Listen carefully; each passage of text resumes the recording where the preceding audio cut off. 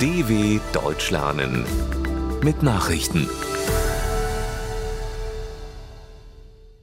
Mittwoch, 26. Juli 2023, 9 Uhr in Deutschland.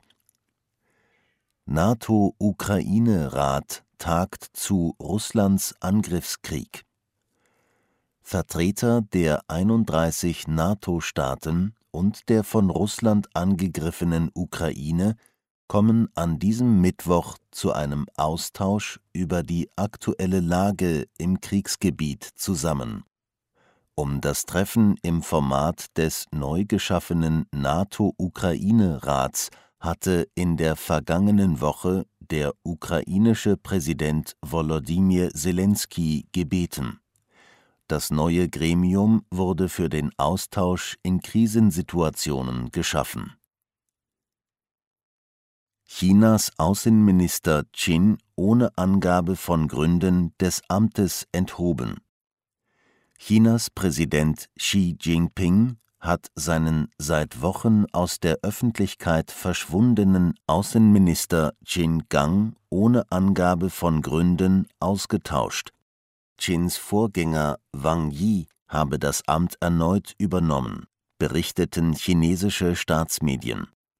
Qin galt lange Zeit als Vertrauter des Präsidenten und hat eine rasante diplomatische Karriere hinter sich.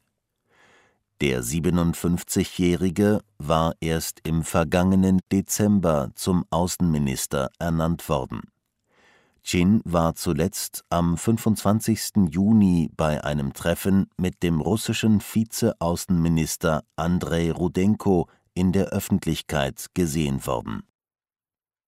US-Bundesgericht stoppt neue Asylpolitik der Biden-Regierung. In den USA hat ein Bundesgericht die seit Mai geltende Asylpolitik der Regierung von Präsident Joe Biden gekippt. Richter John Tiger vom Bundesbezirksgericht in San Francisco erklärte die vor 10 Wochen erlassene Regelung für rechtswidrig, nach der Asylsuchende ihren Antrag auf einen Schutztitel in den USA in ihren Heimatländern oder in Transitländern auf dem Weg in die USA stellen müssen. Das Urteil könnte die US-Behörden erneut dazu zwingen, die Asylanträge aller Menschen zu prüfen, die das Staatsgebiet der USA erreichen. Terroranschläge in Brüssel, mehrere Angeklagte schuldig gesprochen. Im Prozess um die islamistischen Anschläge 2016 in Brüssel haben die Geschworenen mehrere der 10 Angeklagten des terroristischen Mordes schuldig gesprochen. Das verkündete Gerichtspräsidentin Laurence Massard. Über die Höhe der Strafen soll ab September entschieden werden. Bei den Terroranschlägen vom 22. März 2016 am Flughafen Zaventem und in einer Metrostation in der belgischen Hauptstadt starben 32 Menschen, 340 wurden verletzt. Vor den Anschlägen in Brüssel hatten Extremisten 2015 in Paris 130 Menschen getötet. Die Anschläge in Paris und Brüssel wurden wohl von derselben Terrorzelle eingefädelt.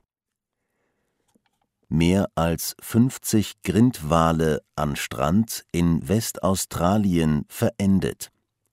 Nach der Massenstrandung von Grindwalen an einem Strand in Westaustralien sind mehr als 50 Tiere verendet. In einem Rennen gegen die Zeit versuchten Einsatzkräfte, 46 noch lebende Meeressäuger zurück ins Meer zu transportieren, teilte die örtliche Naturschutzbehörde Parks and Wildlife Services mit. Die Wale hatten sich am Dienstag 100 Meter vor der Küste stundenlang zunächst eng zusammengeschart, ein extrem ungewöhnliches Verhalten. Später begannen die meisten Wale der Herde am Chains Beach östlich der Stadt Albany zu stranden. Taifun Doksuri erreicht die Philippinen.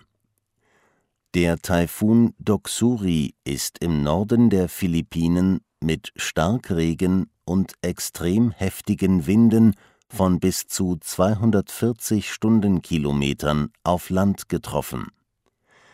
Der Wetterdienst in dem südostasiatischen Inselstaat sprach von einem gewaltigen, lebensbedrohlichen Sturm.